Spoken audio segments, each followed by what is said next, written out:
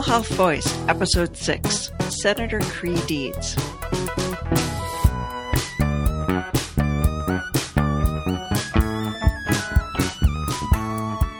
Welcome to the Rural Health Voice. I am Beth O'Connor, your host.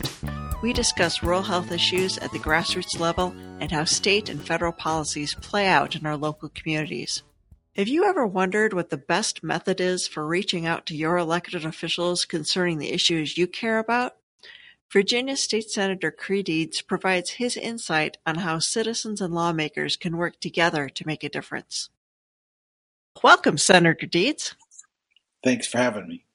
Now, Virginia has certainly changed a lot since you first were elected. As the population of Virginia has shifted increasingly to the urban centers, rural Virginia has fewer and fewer elected officials representing us and less political power than what had been the case in the past. How can you, as a representative of rural communities, help your urban and suburban peers understand the needs of our communities? I would suggest that rural to urban is probably a little too simple for what's really happened.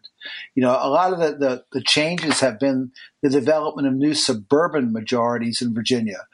For example, Fairfax County and Loudoun County aren't necessarily urban, but they are, and Prince William for that matter, and even the cities of Chesapeake and Virginia Beach, they aren't necessarily urban, but they're big models of suburbia that now control the delegations or have larger numbers.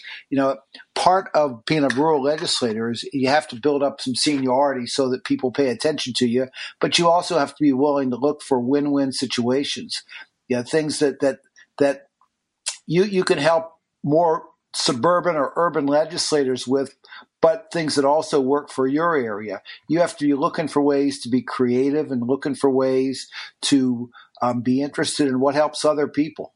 Because you have to ultimately convince people that what's good for your area, for rural Virginia, is good for everybody, because a rising tide lifts all boats. One thing we in the rural parts of the state often we think about things a little bit differently, but it's many of us think of Northern Virginia as taking all the tax revenue. Well, then that's absolutely not true. Northern Virginia, Fairfax County is about 1/8 of the population. They produce about 1/4 of the tax revenue, and a lot of that gets spent in the rest of Virginia, in rural parts of the state. We're all in this together, and I think to be an effective rural legislator, you've got to understand that. You've got to understand what's going to work and what the needs are in other parts of the state, so you can make them, you can help other people get their goals accomplished, and they'll be more willing to help you get yours accomplished. We are all in this together. We're all in this together. Yeah, one of our very first guests, one of her sayings, when people act like, what happens here doesn't matter there, her response is, because it's always fine when the leak is at the other end of the boat. Well, the other side is, tax you, tax me, just don't tax you, don't tax me, tax the man behind the tree. You always think that somebody else is going to pay the cost, or it's going to affect somebody else, but not me. But you've got to really think about it as we are all in this together. Traffic in Northern Virginia and traffic in Hampton Roads, those problems affect us. They take dollars that could otherwise be spent here. We have to be thinking about that at the beginning, not at the end of the discussion. Sure. And things that work for all of us. You were a champion of Medicaid expansion. And now that we have Medicaid expansion, of course, it's not going to be implemented till January. What do you see as sort of the next steps once it's implemented? There are multiple things we have to do. We have to make sure that people know how they get signed up, and we've got to be fairly aggressive in terms of figuring out how we can get people signed up. In rural areas, people that live out in the country are used to being independent and used to taking care of the things themselves, and they're not looking for, most people aren't looking for hands out. They're not looking for other people to do things for them, and sometimes they're too proud to accept help. This is the kind of thing that the Medicaid expansion is going to be good for everybody. Preventative health care, I think, ought to be a right. We've got to recognize it as a right. We've got to recognize the notion that we're all better as a community, we're healthier. Our workforce is better. Our workforce our workforce can do better work when they're healthier, and it reduces our cost, our long-term cost of taking care of chronic health issues. We have to be very aggressive in terms of getting people signed up. We think that there are as many as 400,000 people that are eligible in Virginia. I've seen estimates that suggest as few as 185,000 will sign up for Medicaid expansion. We in Virginia for years, Medicaid is this program that a lot of people confuse with Medicare, which is insurance for the desperately poor, or insurance for the elderly. Medicaid is insurance for the poor, and basically it covers the minimum in Virginia, mothers and children. Medicaid expansion provides really the first real coverage for adults and people that are within the 138th percentile of the poverty level. It's a life changer for many people, and we've got to think of it that way. And we have to do everything we can to get people signed up throughout the Commonwealth. So you see expansion not so much as a handout as it is giving people the tools they need to take care of themselves. Absolutely. It's not a handout. This is a program that we've paid for with our tax dollars. This is a program, we all are better off if our workforce is healthier. The reality, there's a work requirement on this bill, and that, to some people were offended by that, but to me, it wasn't that offensive. 75% of that Medicaid expansion population either works full time or they live with somebody that works full time. So most of the people they are already doing the best they can, and they just don't make enough to pay insurance premiums. Well, this is not a handout. This is a way to make sure they're safe. They're safe and healthy and can continue to work, and it's critically important for that to happen. I think it not only is a life changer for hundreds of thousands of people potentially, but they are tax dollars we're already spending. It makes sense to bring them home to Virginia. It's a matter of tax equity, and it can't help but help Virginia's economy when you put a couple $1 billion in on top of the economy we already have. It's going to create tens of thousands of new healthcare related jobs. Right. And of course, healthcare, in addition to caring for people, is a big part of the economy in rural communities. Looking at your website, in addition to healthcare issues, you call attention to gerrymandering, education, sales tax, transportation. We know that in our rural communities, nothing happens in one sector without touching other sectors. How do you see those issues impacting rural health or vice versa? I think everything is connected, and that's exactly what you just said. Everything is connected. The gerrymandering issue, I think, is critical because, as you point out, as population shifts basically to the north and the east in Virginia, these giant suburban areas, the districts out in the western part of the state get larger and larger. That means that our representation dwindles. It's in our interest to make sure that the districts are drawn as fairly as possible. And when they're drawn from a partisan standpoint, that means that the people aren't necessarily the first consideration. You end up with basically electeds choosing their electorate. That's not the way it should happen. The electorate should choose their electeds. And so I've been a proponent for redistricting reform to get rid of gerrymandering for years because I think that's fundamental to representative government, to changing for the better, the relationship between the people and the government. So often that relationship is damaged. People don't trust politics. They don't trust politicians. They don't trust people in government. And they've got to remember that government belongs to them. It's all these other issues, whether it's transportation, which is critically important in rural Virginia, but it's important to everybody else, healthcare, public safety, education, all of those issues, and the funding for all those issues depends on the quality of the representative government you have.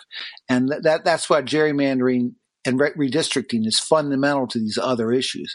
The transportation issues in the last transportation bill we had, 2013, basically allowed Northern Virginia and Hampton Roads, these suburban areas, to take care of their own problems. And it didn't really address the needs of the western part of the state. Too many Western Virginia legislators, too many rural legislators were so concerned about not raising taxes that they they allowed the baby to be thrown out with the bathwater. When you cut Northern Virginia and Hampton Roads off from the rest of us, you base and tell them to take care of their own problems. You take some of the best tax producing areas of the state out of the equation. What if we're not going to help them fix their problems? Why should they help us fix our problems? And we just don't have enough people or enough traffic or enough money to solve our problems by ourselves. We've got to have them in the equation. And so we have to work very hard to get that back. The way the districts are drawn are fundamental to all these issues. And that's why I've focused on gerrymandering for many years. Now, you talked about the government being the people and the people being involved. Do you feel like the average employee at a rural hospital or clinic understands how the decisions you make in the General Assembly and your colleagues make in the General Assembly, how that plays out in their jobs, their day-to-day lives? I worry that sometimes people don't pay enough attention, or they don't. And some of it's not their fault. They've got lots to do. They've got families to raise. They've got to work a job, maybe 2 jobs to make ends meet, and they just don't have time to figure all this out. I've had people stop me in local stores and ask me how things are going in Washington.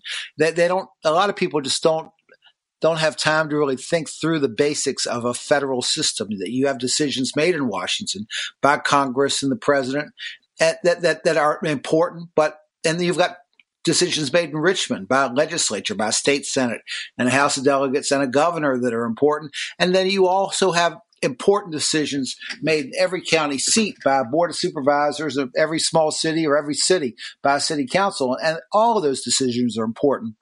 They affect people in very, very many dramatic ways, but you see that the shift in turnout in elections, because we have elections every year in Virginia, and it's frustrating sometimes. Sometimes I wonder if it's not all done on purpose to keep people confused.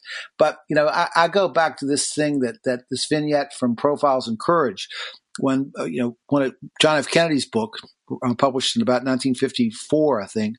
And he describes basically the relationship of the people between the government, people with the government. So he says, we the people are the boss, and we get the kind of political leadership, be it good or bad, that we demand and deserve.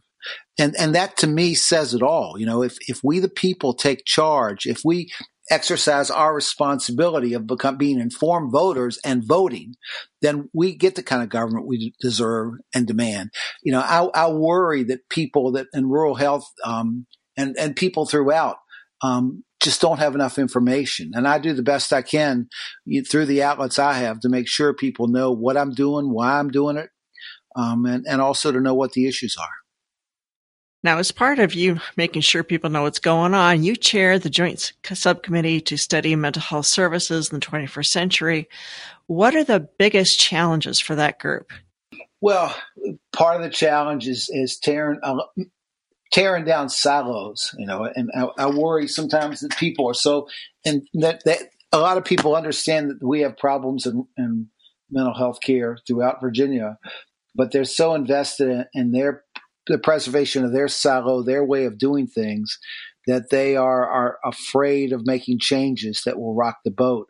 But my focus isn't on protecting anybody's silo or anybody's job. My focus is on making sure we've got a system that can respond to people's needs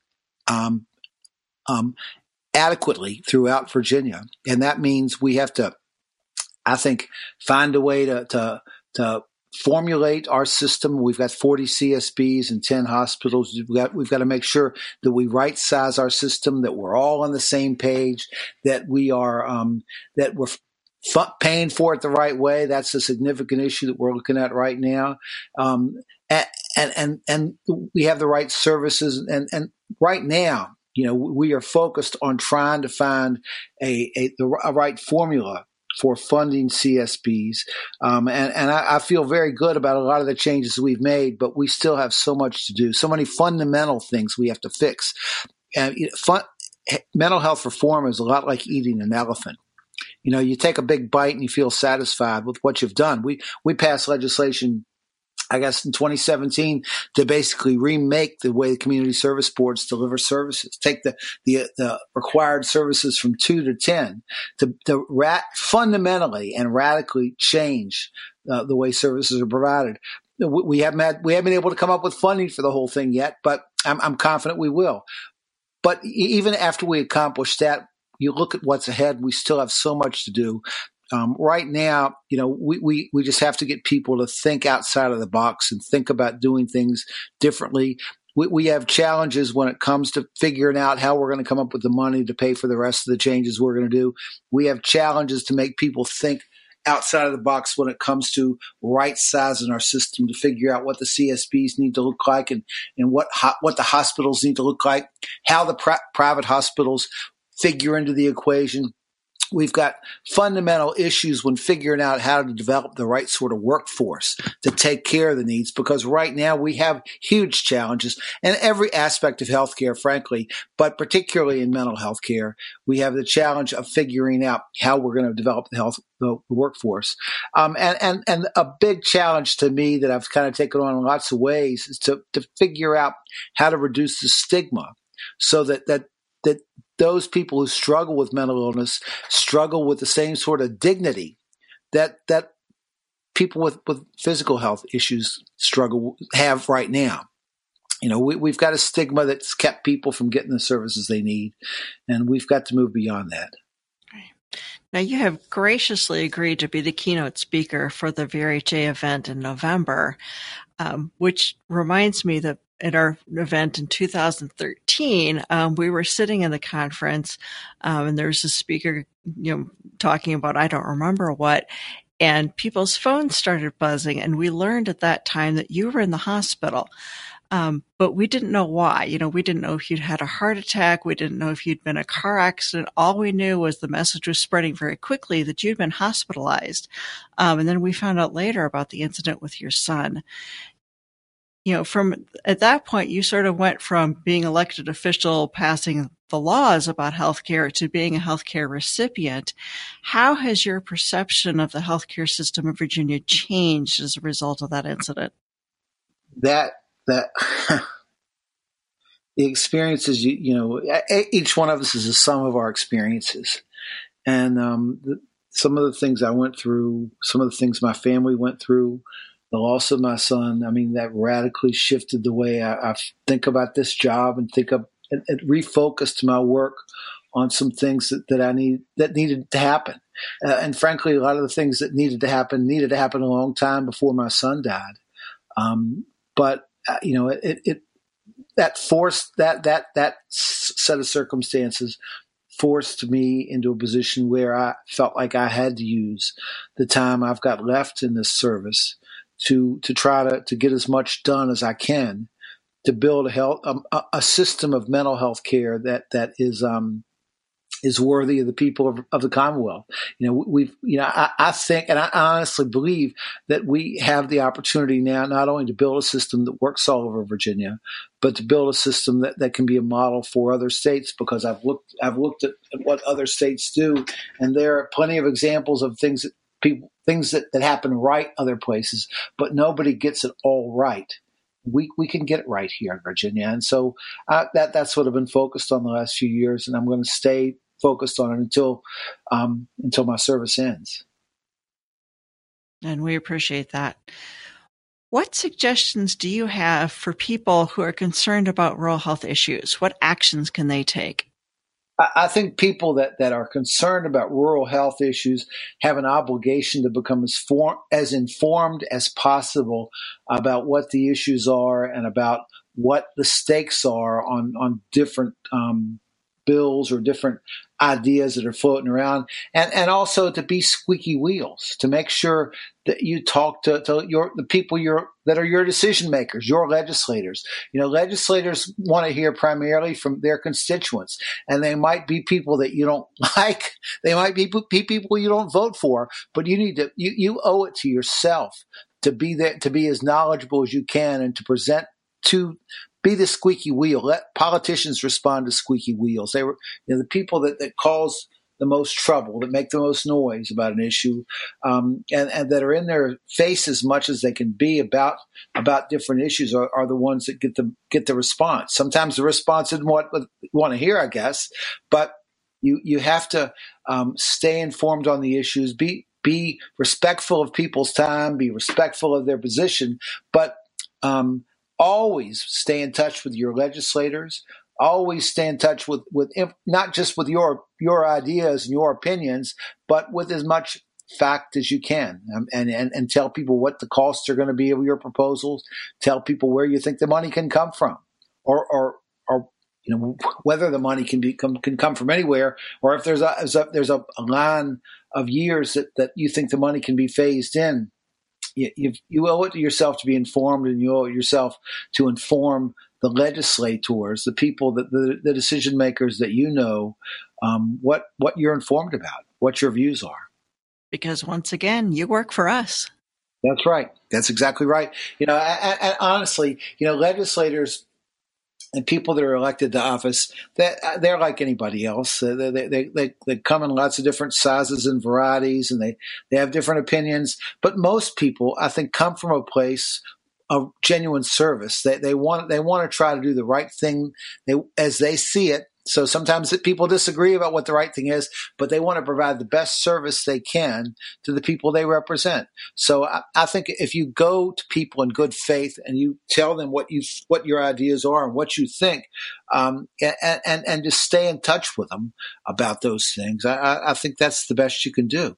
I remember in my years of service, there have been times when I've gotten lots of emails and or lots of phone calls before there was email, lots of letters and postcards from different groups, and it's pretty easy to see what's a form email and what is our form little fill in the blanks letter or postcard, and you can tell the difference between that and what's a thoughtful letter or thoughtful response.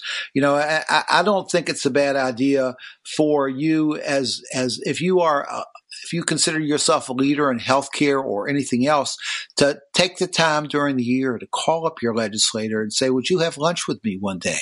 Would you have lunch and with me and a group of people that think the same way I do about a particular issue, and try to educate that legislator, because my experience with people is that even though they might be set in their ways and might be immovable, that sometimes they can be moved, and sometimes a little bit of information makes a difference. I've told people for years that I try to make the best decisions I can based on the best information available to me, but sometimes I don't have the best information. Sometimes somebody else has the best information and you pass it on, it might make all the difference to me. Sometimes it won't. I remember there was a tax form bill 3 or 4 years ago, and it was not something that came out of a committee I was on. It was not something I heard from a constituent about, but I got an email from a person in Chesterfield County that I didn't know from Adam's Apple. And that email, I read the emails that come to me, and that email made sense.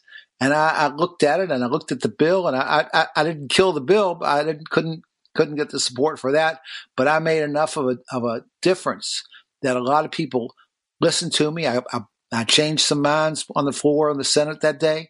And sometimes, lightning can strike. Sometimes you can change minds. And so you have to stay focused, and you have to be respectful of people's times and talk to them. If you could do anything, what would you do to improve health and healthcare in rural America?